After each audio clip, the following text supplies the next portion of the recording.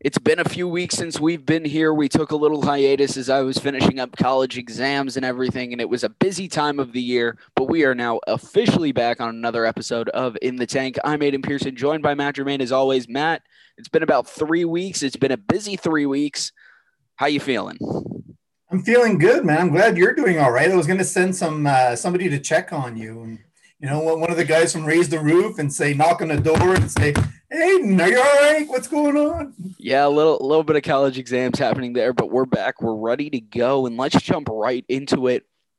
The Rays still sitting right around where they were when we last talked to you guys. They've had their ups, they've had their downs, but what we can officially say since the last time we talked to you guys is the Rays own the state of New York.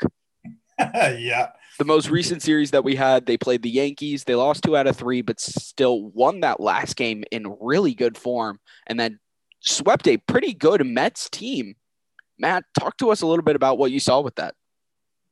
Well, I think it almost seemed to me like, because I didn't really follow the Mets very closely before this series, but it seemed to me like they were shell shocked about Jacob deGrom not being available, about their roster in general. Their lineup didn't really seem to be clicking. Although they had had success before that, I don't think they were tested as much as the Rays tested them.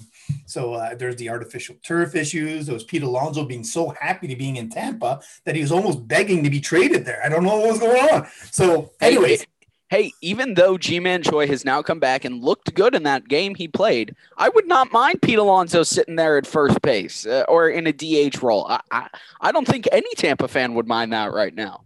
if there's a way to make that happen at some point, I think both sides would be on board with it for sure. Here's But the thing. The Mets have so many guys who can play so many positions. They have versatility out the wazoo because say they do trade a Pete Alonso. You can move Dom Smith to first. You can put Jeff McNeil out in the outfield. You got plenty of middle infield talent in your organization.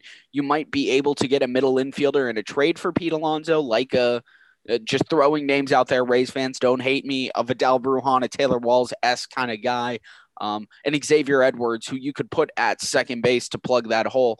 There are just so many options, and but trading is a while away. But what yeah, did happen is the Yoshi Tsutsugo experiment has now officially ended as he is headed over to the Dodgers. Matt, too soon? Not soon enough? What are we thinking? I think it was right around the right time. They had to give him a shot because I truly believe they believed in him being able to be a presence at the plate. It just really was not clicking for whatever reason. You could throw out 100 different reasons out there. He was hitting the ball hard, but it was not landing where it was supposed to. And then he became very pressured, and it seemed like the whiffs were piling on top of that. And they had no way to for him to fight through that. I have no idea what he's going to look like in LA. I have this kind of inclination that says something's going to break through and then he's going to make us look bad. But I'll be happy for him at that point. He's in the National League. He can have some fun over there with the Dodgers. But I don't honestly see him being an above average player in the National League. The Dodgers also added Albert Pujols to that squad. With the amount of injuries they have and where they have the injuries, it makes sense, though, to bring in both Tsutsugo and Pujols. But here's my other thing, too, as well. Yoshi came over at a really bad time. You had to deal with a shortened season because of the pandemic, so many different guys moving in and out. And I don't think the Rays organization was the right fit for him above all else, just because of how many guys they had that they could play in these different positions that Tsutsugo plays. And look, I'm hoping Tsutsugo does well and has a good career, but I just don't see it. I also think he's on the older side of what you want, and I just don't know that he has it for the major league game. Right. Well, if you would have just plugged him in to a team that could have had a lot of playing time at third base, which is where I think he's best, honestly, even though he's not very mobile, I think his receiving at first base was nowhere near where it needs to be. It's not G-Man worthy anyway. And he got better over time the more time he got there. But a team that would have been able to use him, like I thought the Brewers would have been a team chance on him, for instance. But yeah, it's over now. The Rays get to move on, and honestly, with Wyatt Matheson, who they just signed, they've got 5 or 6 guys that they could plug in at third base, and the positions that Yoshi would have been available for. So they're no, they're not going to miss him. You posted it on Twitter, and I think you and I had the same reaction when Matheson was signed. Mhm. Is there a trade coming?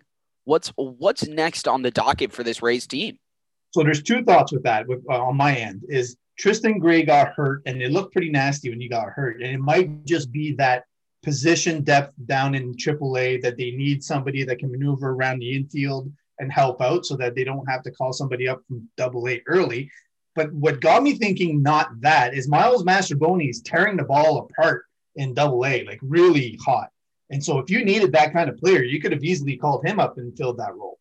So then I'm thinking, okay, well, maybe he's going to replace somebody like Kevin Podlow or Mike Brasso or somebody that has that versatility of first base, third base, left field ish, so that they can go out and get someone. And the first name that popped into my head once I did a deep dive on all the teams was Drew Rasmussen, who's a guy that the Rays had drafted in the past and couldn't get him signed. And he got drafted by Matt Arnold and the Brewers. Matt Arnold used to be with the Rays way back when, and he's got a bunch of Rays players on there. So he knows the Rays system really well.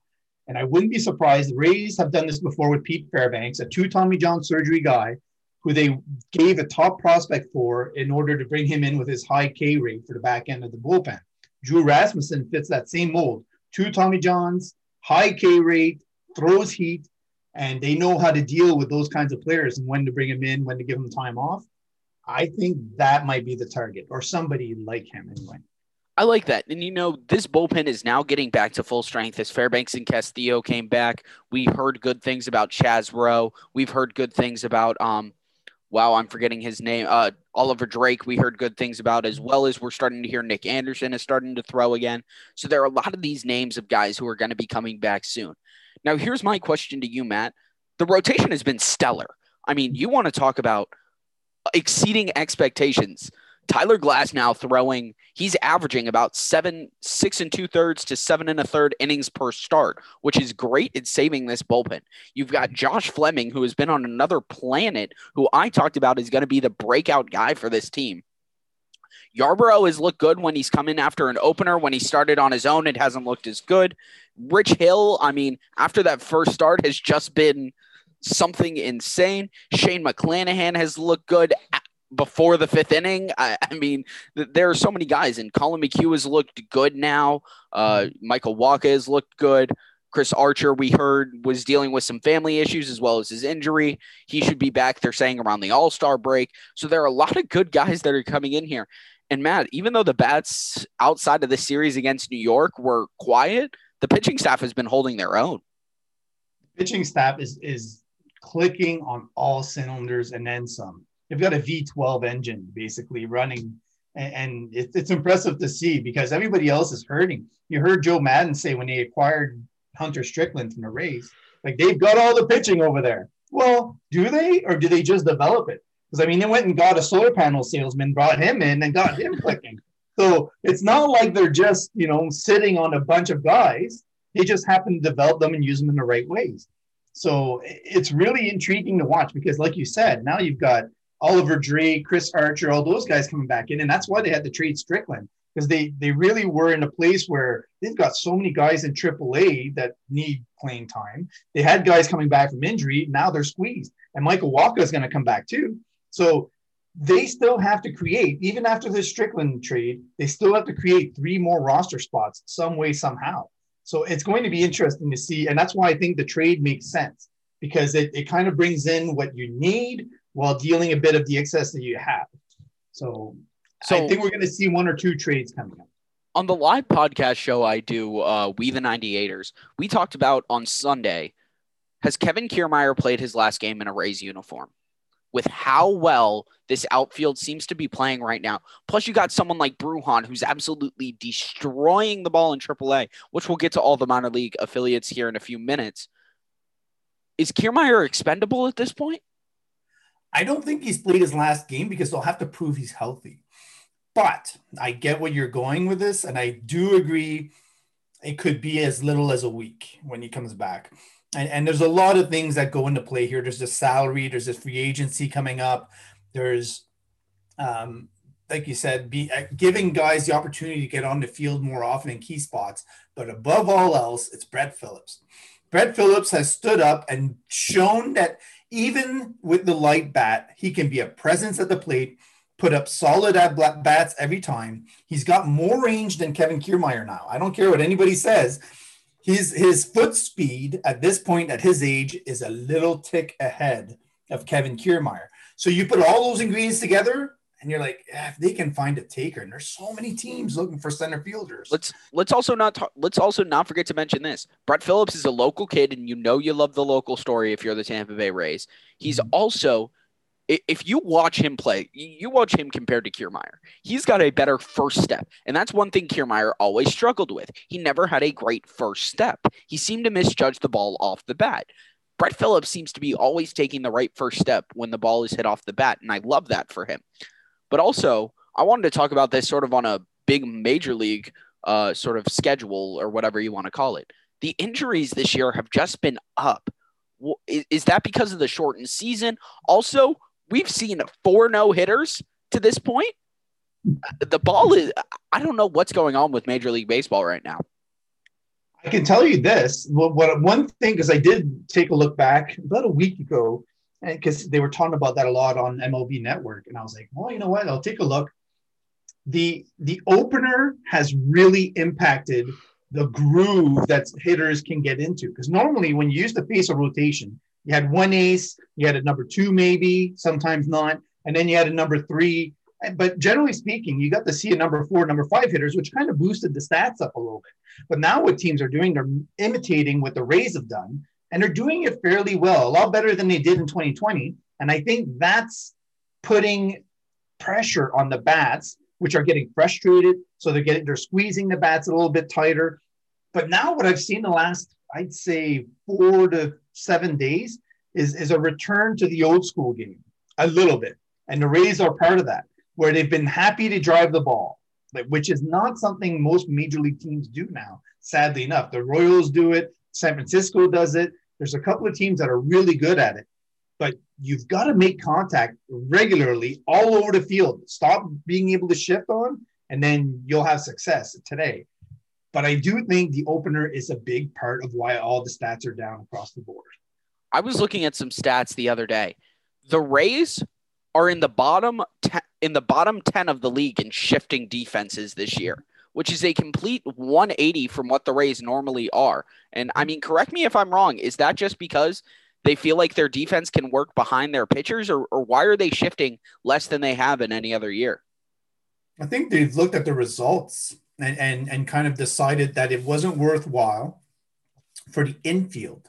What you have seen a lot more with the Rays is shifting in the outfield for the power guys, because the time that you have to react to a power hitter hitting the ball to the outfield is a lot shorter. Whereas if you have wide range guys in the infield, you can just positionally I want to say shift, but move guys a little bit, how would you call it?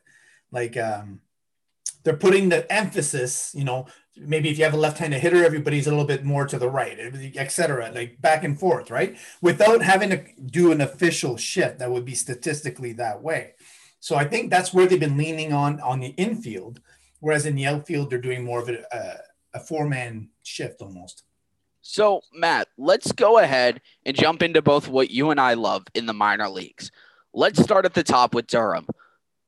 Vidal Brujan is carrying that team right now. I mean, what a player he has been this year. I mean, he's just on another level. Let's go ahead and take a look at his stats. 12 games, hitting .319, 5 homers, 12 RBIs, 9 walks, struck out 9 times, stole 3 bases, but he's got a 1088 OPS.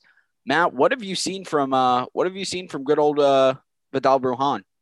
Watched every game, and I can tell you that what has impressed me the most is no matter where you put him, he is a plus defender, and it doesn't impact his bat at all. He can go to center field. He has wide range. His recognition of where the ball is hit it looks clean when you're watching it on TV. Third base has been really good. I could honestly see him being a Jose Ramirez type at third base. So the options that he's opened up this year, just because of how he's played defensively, is impressive. And so when you talk about him and Taylor Walls is the other guy that's really been impressive down in AAA, especially defensively. Some of the 5-star plays that he's made at third base are just ridiculous. So between those two, it's opened up a lot of eyes, and the 3-headed monster that they've had at the top of the lineup now is just tearing apart the other teams and really productive. They all have OPSs of over 1,000. So it's fun to watch. Matt, Rays fans would be mad at us if we didn't talk about the number one prospect in baseball, being Wander Franco. So far this season, 11 games. He's hitting .348 with a .404 on-base percentage, .652 slugging, a .1056 OPS. He's got 3 homers, 10 RBIs, a triple, 3 doubles, walked 4 times, strike out 5, stole a base as well. Matt, Wander Franco to me, here's the thing with him. I think you tweeted this out, or I can't remember who tweeted this out. They played 6 against Memphis to open the season. Started that series really, really hot. His last 14 at-bats went 2 for 14. Is Wander Franco, and I hear every Rays fan saying, hey, Wander Franco should come up to the bigs now. First of all, Rays fans, sit here and realize Wander Franco is not coming up within the next month. He still needs more seasoning in AAA. But is Wander Franco even ready? Absolutely, he is ready. Here's the thing: you have to look at the complete package. Okay, he's hitting 50% fly balls. His swinging strike percentage is one of the top 8 in the league, even though he's only 20 years old. So, and that's improved significantly as the season has gone on. And that's one stat that I look at a lot in terms of which direction it's going. He started off really putting a lot of pressure on himself, it felt like. And now he's driving the ball. And it doesn't matter that what you've heard over the last week is the sound off his bat is back to where it used to be. And he's getting in his groove. He's got his timing down. And so now it doesn't really matter where the pitcher is putting the ball. He's able to barrel it. And that's a key aspect for him and how he's feeling at the plate. If he's barreling balls, he's feeling comfortable. He's going to do whatever he can. So offensively, I'm not worried about him at all because I know even if he comes up to Major League Baseball, he'll get his singles, he'll get his doubles, he'll make contact. What I was worried about is the defensive aspect of the game. And his throws to first base, spot on. His range, spot on. His base running has been spectacular. I was really impressed. The last 2 games, he took off when the guy, so I think it was Taylor Walls who struck out. Catcher throws the ball to first base, right? Most guys sitting on second base wouldn't even think to run the third. Never mind Wander running while the guy is actually still picking up the ball. He just took off. He said, you know what? They're not going to come to third base anyway. So he takes off the third base. The first baseman realizes that he took off the third base. He throws across the field. The third baseman misses the ball and he runs home. So he created in that one at bat that he had, he ended up going to first on a single, going to second on a drop ball from the catcher, and then going to third because the guy dropped another ball on a strikeout, and then running home because there was an error on the play. Created that whole run on his own.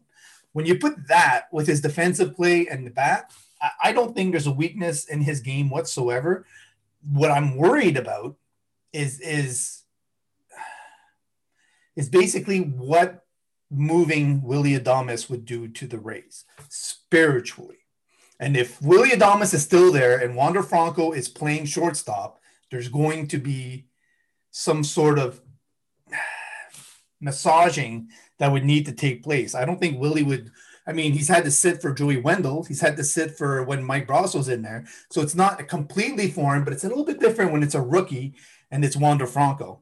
So that's the aspect to me that I still haven't figured out is how that move happens. So I think you're right. He's still going to get another month down there. I said somewhere between June 15th to July 7th was my timeline of when he'll be up. And I still think that's fairly accurate. I still think that's fairly accurate. And here's my thing. I don't know that Willy Adames is on this team come the trade deadline. I just don't see a way right now that he is still on this team. You could package him with a guy like Kiermaier. You can make it 2 separate deals because there's always a team that needs a shortstop. As much as I hate to say that, just like there's a team that needs an outfielder, there's a team that needs a middle infielder. So I just don't know what Adames' role on this team is past the time Wander Franco comes up. Yes, he's a great clubhouse guy, but I think Franco brings a similar level to that. I don't see how you keep Adames and Franco in the same lineup on the same roster. It would have to come at the expense of a second baseman or a third baseman. And it would also come at the expense. So here's the way it could work out, theoretically. Okay. So they trade somebody like Joey Wendell, and Taylor Walls plays third base. Wander Franco plays second. Willy Adames stays at shortstop. That is an example of how it could work out, because Brandon Lau's looked good enough in left field, and Brandon Lau is a platoon player now. I don't care what anybody says. He is not an everyday player. He cannot hit left-handed pitching to save his life. So if you have him in left field now instead of second base, even though you can use him at second base if you need to, then you've opened up second base for either Wander Franco or Taylor Walls, which have both looked good there. So that's what I see happening. So then the question becomes third base is what you're doing with that position. So that's how Willy Adames could theoretically stay on the team. He's still one of the best defensive shortstops in the game. The problem is always going to be contact. And if you need a contact shortstop, you can always move Walls or Franco in there when you need to. You can't take Joey Wendell out of the lineup right now. I'm sorry. I just don't see a way you can take Joey Wendell out of the lineup. He has been the only consistent hitter on this team right now, Matt. And correct me if I'm wrong, but in a clutch situation, there are two guys I want to call on right now. If I need a base hit, Brett Phillips, Joey Wendell. Get your ass in the batter's box. I mean, because the two of them come up with the clutch hits, but also Wendell plays such a good defense no matter where he is. Wendell is for sure. Wendell is a better defensive Ben Zobrist with less power.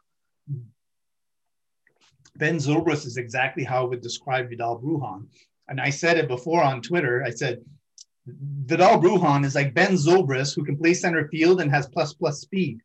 So with more power, possibly. That's a high, praise for a guy who's that young. I mean, it's electric, man. The Rays are in for a treat.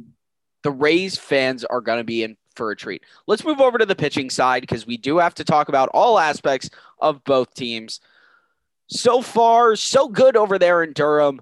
Trevor Richards and Ryan Sheriff have sort of led the line when it comes to relief pitching. I haven't been able to watch as many of the Durham games as I would like to. Talk to me a little bit what you've seen from the starting pitching versus the relief pitching. So it's a little bit of a mixed bag with Durham, and that's what's held back basically their record. Their offense, hasn't, put up crazy amounts of runs other than the first series. So they've had to depend on a lot of shorter outings from their guys. So the one guy I would point to as being stellar from the beginning to the end is Drew Strotman. To me, he's the guy who you would say has exceeded expectations down in AAA. Joe Ryan has had good starts and bad starts. He's leaning so much on that fastball that I think sometimes when he's not locating it accordingly, that he gets touched up a little bit. So they're probably going to work on adding something at some point, or just completely making him a reliever at a certain point. But I think so far, Drew Strotman is the guy that I would point at and say, wow, that's just impressive what he's done so far this year. Everything is sharp. The command he's shown, even though he's been out of baseball for competitive baseball for a little while now, is really impressive.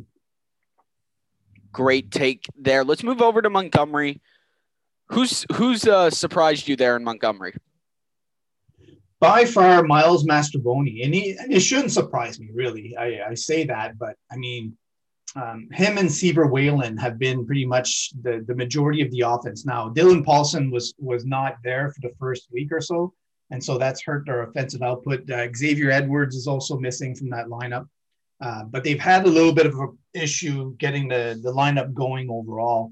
So that's the guy I would point to at the plate. And then on the mound, Shane Baz has actually looked really solid. It's not, completely clean, but he went head-to-head with Hunter Green, and he looked really good in that start.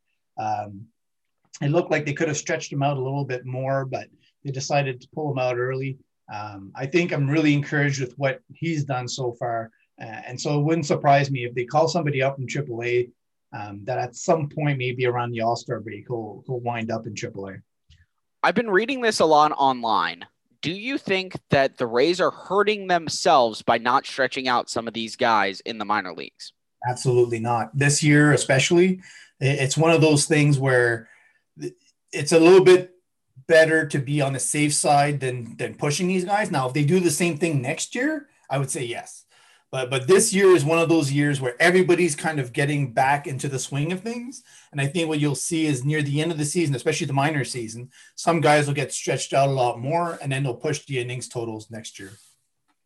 All right, let's go ahead and move down to probably the team that has impressed me the most down there in Bowling Green, the Bowling Green Hot Rods, led by two friends of the show, Ruben Cardenas and Grant Witherspoon. Matt, talk a little bit about that Bowling Green team. The Bowling Green team is one of those that when I first looked at the roster, I said that there's just no weakness. They're all the guys there are fairly well polished. You probably have a lot of guys that should be a level higher, let's be honest. But in the system that they are in, they're kind of getting their feet warmed up in Dub and High A. Cardenas and Aranda, Jonathan Aranda and Grant Witherspoon. And as well, I throw in Blake Hunt in there. All four of those guys have really looked good. There's no weaknesses basically coming out of their game. Aranda's moved around in a lot of different positions. His contact abilities and even a little bit of pop that he's had has been impressive. Witherspoon has the best power on that team, and you can see that the tweaks he's done at the plate are really impressive. When he does make contact, the ball just flies off the bat, and he's actually shown a lot of speed too on the bases. He hasn't been shy about running. And Blake Hunt, I think, is getting into his groove. You can tell what I've been impressed with him is how he's handling the staff and his blocking abilities. Even though he's a bigger guy behind the plate, he's able to move around really freely. And you can tell sometimes there's some interactions between him and the pitcher where he's just kind of talking him through certain spots. And it's great to see because his leadership is going to pay off basically at each level that I've seen so far. The catchers have been really, really, really solid.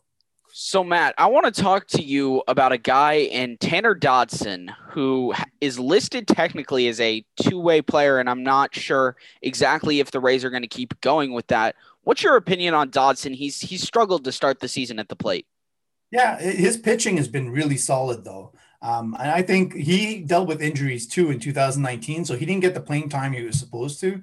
And I think he'll get back into his groove. I still think he's more of a fourth or fifth outfielder and reliever. He's not going to be, or opener for the Rays, but he's not going to be a length guy unless his stuff really breaks through on the pitching side. Right now is more of a two-pitch guy, so I think that's what we're seeing now is that he's more comfortable with the pitching, and the hitting will come a little bit later, kind of like Brendan McKay had issues with as well. Do you think Brendan I want to talk about Brendan McKay for a minute because I was talking with some other Rays fans about this, and it was just sort of an interesting thought that some of us had. Is Brendan McKay done being a two-way player, or are they going to still try and give him some more ABs? I think he's just getting warmed up, to be honest. The pitching was MLB ready, honestly, when he came out of college. He could have stepped in and been really dominant because he's from the left side, because his stuff really plays. But the bat, for whatever reason, ended up lagging behind. And I think the pitching he was seeing in college may not have been even AA worthy. So he's had to do a lot of catching up there. In the last two games that he's played as DH in Durham, he looked really solid, and he was making more consistent contact, fouling pitches off, and being looking a little bit more comfortable. I don't want to put words in his mouth, but I think a good run here could really lift his confidence, and then you'll see the power sort of come through because he's a really much better bat than people give him credit for. It just hasn't paid off yet in pro ball because he hasn't gotten the at-bats to do it. Here's the question that I've seen asked the most that I think I know what my personal answer to it is. Will he be the next Shohei Ohtani? If they stick with it another 2 years or 3, yes. I think he has that potential. And because he's from the left side, if he's able to remain healthy, he could exceed what Shohei Ohtani is doing on the mound. At the plate, that's a tall order. I don't know that there's a lot of guys who aren't two-way players who can put up the kind of power that Shohei Ohtani's shown, but he could still put up really solid stats when it comes to at the plate. I just don't know if he's going to be able to tap into as much power. We'll see. Let's go ahead and move down one more level, down to the Charleston River Dogs. Talk to me a little bit about this team, because there's so many guys who could have been on this team that aren't. And I think the first name that comes to mind is one that you and I interviewed, who we had on the podcast, in Shane Sasaki. Yeah, Sasaki. Yeah, Sasaki. Shane My bad. Is he's gonna be on the GCL team more likely, or once they start promoting guys, he'll come up. Maybe it was a health issue too that we don't know about. They haven't shared with us. So there's that possibility, and then they also have. And Nick Schnell and Alexander Ovalis and Diego Infante, a really solid trio in Charleston that I've always been high on Diego Infante. So to me, it's not a surprise. And Ovalis was the guy that I like most in the deal that they got for Nate Lowe in terms of his overall electric tools. Now, the best guy that they've had so far at the plate is Heriberto Hernandez. And I completely believe when Baseball America does their updates of the top 100 mid-season, that he could jump in the top 100. He is a legit bat. Every at bat he's there, he's a threat. He can drive the ball to all fields. He's a beast, basically. If you ask me, the second best power speed prospect after Wander Franco, I would put Heriberto Hernandez as that guy. He's that electric. So the other guys that I want to talk to on that team, there's so many interesting guys. There's Luis Leon has looked really good. Johan Lopez has looked good. Curtis Mead has had some spectacular play, and the contact abilities of Alika Williams have been stellar. But the guy who I never really expected to amount much at the plate, Logan Driscoll, has really been a force offensively, and I didn't expect that. I got to admit, he's going to be a defensive first catcher, but so far he's done really good. Let's talk about this pitching staff a little bit. I think, I've read that some people are a little underwhelmed by it, but the top guy on that pitching staff, according to many, has been the reliever Colby White. Colby White so far 1-0 in 4 games, 2 saves, 7 innings, a 0 ERA, and a .43 whip. Opponents only hitting .087 against him. Yeah, he could move really fast. He's probably, you could see him in Double-A fairly quickly. But the pitching staff, I mean, Angel Felipe looked really strong the first 2 times I watched him. I missed his last couple, but he's a guy that I could see move quickly as well in the pen. On the mound, I've 2 of the guys that I'm most impressed with in the entire system so far are John Doxakis and Cole Wilcox. 2 of the guys that I think are probably a level below where they should be, and they're taking advantage of it. I think John Doxakis is one of those guys who's a big guy that can actually pound the strike zone from the left side. So, I mean, you're going to see him in Bowling Green fairly quickly, I think. Cole Wilcox looks like a steal from the Padres. I have visions when I watch Cole Wilcox pitch. I have visions of Roger Clemens. So, and that's saying a lot for the guy that's the second pitching piece after Luis Patino in that deal. But I mean, he just looks really strong, kind of like this well-weighted, balanced presence and a heavy fastball. So I really like what I've seen from Cole so far. So that's sort of all the minor league things we have available right now as the GCL hasn't gotten underway. Matt, in this next week or so before we record our next episode, what are you expecting from both the minor league clubs and the big club? I think you're going to see, like there's been, like we spoke about before, a lot of return to health from a lot of the guys. So I'm hoping we see more influx. Like I'm still waiting to see Tyler Frank, Xavier Edwards. On the major league side, I think we're going to see 1 or 2 more moves of guys getting healthy. So it's going to be interesting. I'm expecting, honestly, in the next week, 1 more trade from the top and from the Rays. And I think they're going to win 3 or 4 from the Orioles. And maybe win as many as 5 games this week overall because they're just in a groove. They got G-Man back. The Mojo's back. The Diaz at first base is back. They're getting opportune hits. Everything is starting to click. So I feel good about this week. Really good. Who do you think has the best week offensively for this Rays club? This week? I like what I've seen from Manuel Margot in that New York Mets series. He's really making solid, strong contact. There's a chance it could be him. And if not, Austin Meadows has been really, really settling in the last little while. So I go with him. Austin Meadows had a really good first series against Miami. Struggled after that. Still gave you a few homers there. I think the one guy that we talk about is when Francisco Mejia went down, I was one of the guys who was like, well, crap. There goes our offense from our catcher slot. And Mike Zunino in these past week has been a godsend. I mean, he is finally looking like that Mike Zunino we traded for when we brought him in from Seattle. And correct me if I'm wrong, but I think this could just be the start of an absolute tear we see from Zunino. Yeah, I think as long as they keep him healthy, they give him those days off. He's locked in at the plate, and it's so nice to see. Even when he's missing by not very much. And he seems satisfied with his at-bats. So the stronger he is offensively, I think the more settled he'll be defensively because he's not putting too much pressure on himself to perform that way. So I'm with you. He's been a star so far this season. I think a lot of the credit needs to go to him for where the Rays are right now. I also think on the same way, the pitching staff has got to be happy with how Zunino's catching the game. Mm-hmm. Definitely. There's no big weak holes. And like we spoke to Colin Pache, he said, it doesn't matter if he didn't get any hits. He'd be a star on that team. So I think it's fun to watch both him and Mejia have success at the plate because the Rays have wanted that from the catching spot for a long time. You mentioned you think there's going to be another deal. Mm-hmm. Where do you think that deal comes from? Who do you think goes?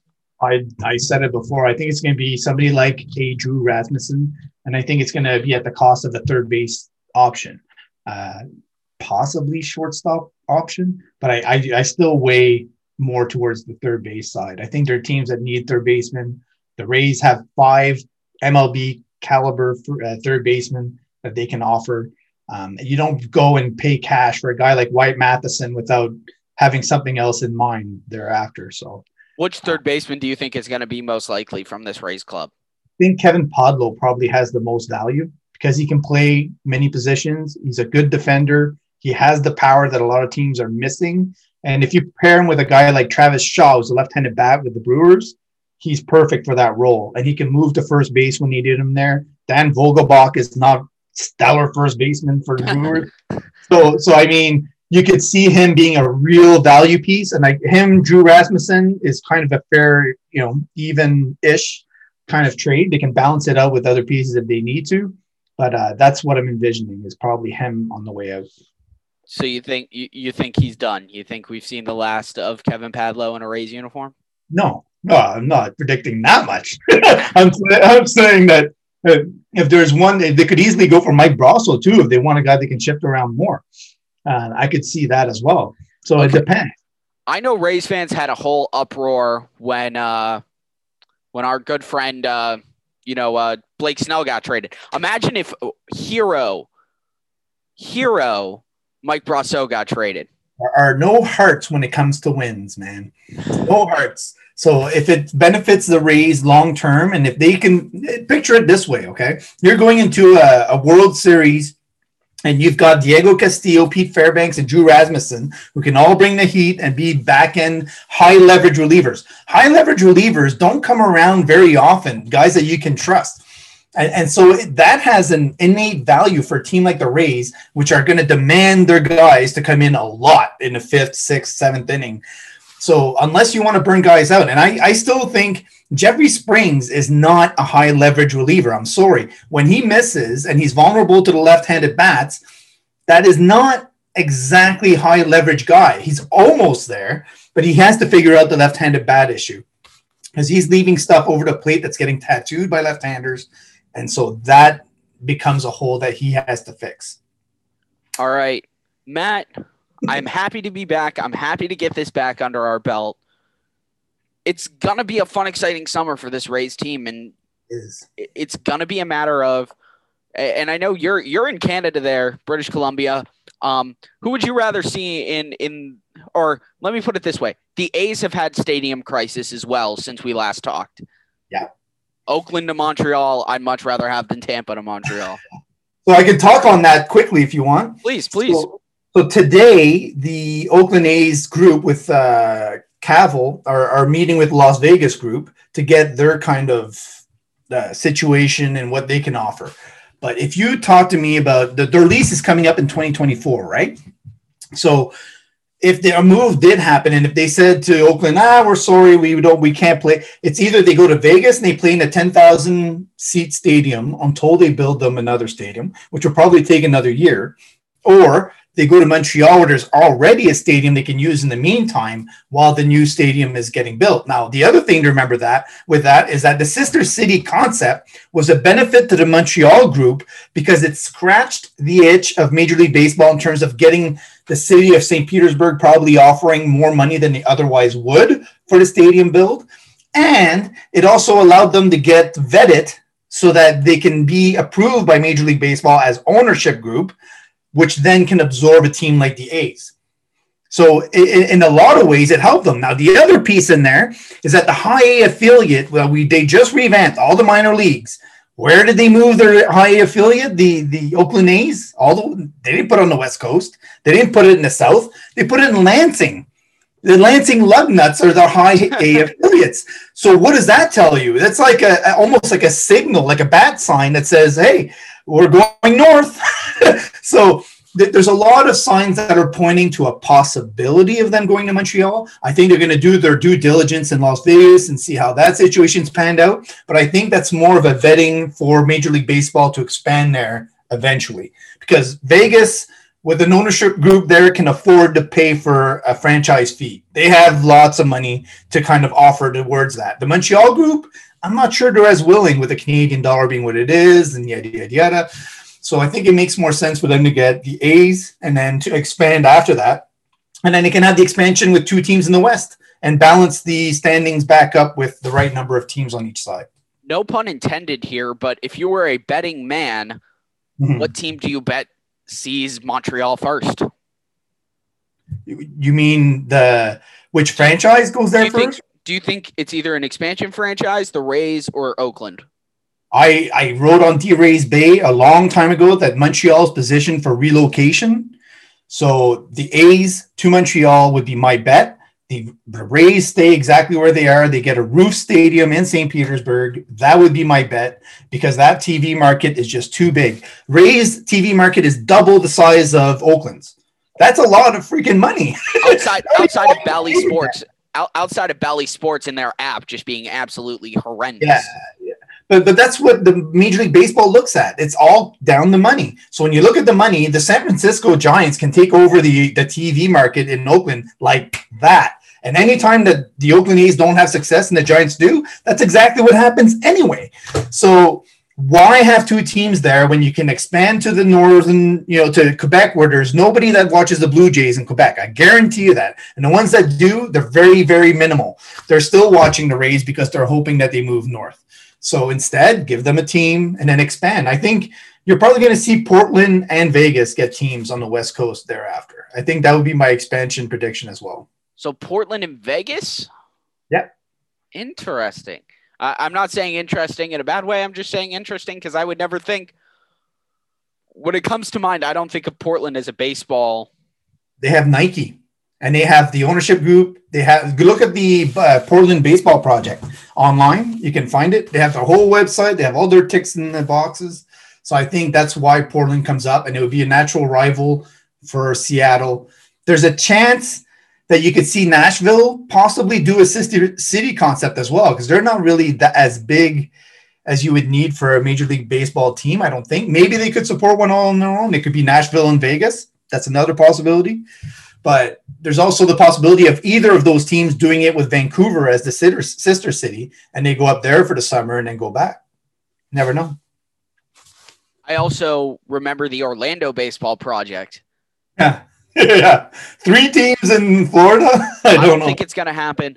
Look, Matt, I think within the next 3 years, we see 32 teams in Major League Baseball. Yeah. It could be 33 cities too. Let me be a betting man for a second. Oakland moves over to Montreal full time. Okay.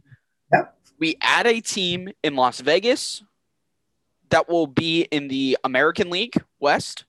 Mhm. We add a team in Portland or something like that that'll be in the National League West as a natural rival for the Mariners. And then I think we see that being it. I don't think we see anything else. I think we see 2 expansion franchises, and I think we have 32 out of 32. Yeah, I think that's right. But I think division-wise, what I would like to see selfishly is 3 divisions of 8 teams each. East and Southeast, whatever, Central and West. And I actually have a tweet out with the ones that I would put in each one. To me, that makes the most sense. It divides it geographically, but you still end up with all the rivalries intact. So you want New York with Boston, and then you add in the Mets into that, right? You still have Baltimore. So you're saying get rid of the National League, American League entirely? Completely, yeah. Which then would open up for universal DH. Exactly. And I think, I think you and I can both think of these same teams in the same division. What would be interesting is, though, there are so many teams in that Northeast area that would clump up that how do you do the 2 teams in Florida? It's the Central, but the Florida teams would be part of the Central South. Okay.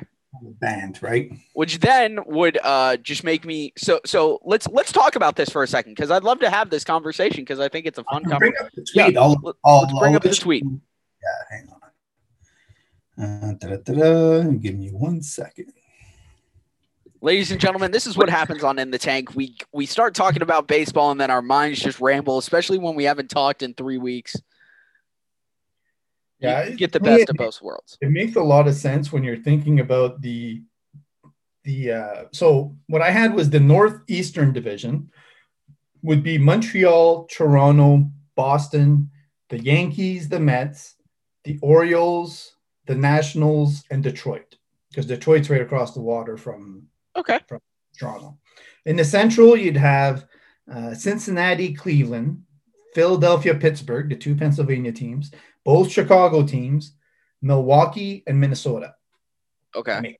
They're all in vicinity. And then in the Southern one, you would have Miami, Tampa Bay, Nashville, which I had in that instance as being the expansion team, Atlanta, Texas, Houston, St. Louis, and Kansas City. Okay. Now, the one caveat with that is that St. Louis would be split up from the Cubs. A lot of people might have a heartache about that, but to me... Or Tampa being sequestered from the Yankees or the Red Sox. I don't think that really matters. The rivalries are sort of arbitrary in that case. I think they could build up a rivalry with Miami and Atlanta just as easily. But oh, yeah. You never know. And then Western side would be the Giants, the Mariners, the Rockies, the New Vegas team, or Portland, whichever one they go with, the Dodgers, the Angels, the Padres, and Arizona. I like it. Yeah. It's 4 times 8. And then, geographically, they can try to split it up in 2 conferences as well, so that you're still meeting the people, the other 8 teams in the same conference. Yeah, you do 4 and 4. Yeah, exactly. But it's one of those things where I think it needs to happen because of the universal DH, and also to try to minimize the travel time. And I also think that I like what they're doing in AAA and a lot of the minors, where they have the 6-day weeks without having any games on Monday. It gives you a media reset, a mental break. Everybody gets to absorb what happened, look forward to what's happening next. And I think we're moving towards 6-man rotations, to be quite honest. So I think altogether, it would make a lot of sense to move to that and then minimize injuries and as a result. MLB, Matt and I work for cheap. Just give us a call. We'll be happy to help you out. You got the older guy who can give you these ideas. I've got the way to grow the game of baseball when it comes to fan interaction. I'm telling you guys, we work cheap. Give us a call. We'd be happy to help you out. Yeah, we just need a Ghostbuster style vehicle and we're good to go. There you go. We've got it all together. Well, this has been another episode of In the Tank, ladies and gentlemen. Thank you so much for sticking around and listening to all of our babbling about Rays baseball and the MLB in general. For Matt Germain, I'm Aiden Pearson. Make sure to give us a follow on Twitter and check back in with us every so often, as the new episodes will be coming out weekly. For now, this has been In the Tank. So long. We'll see you guys next week.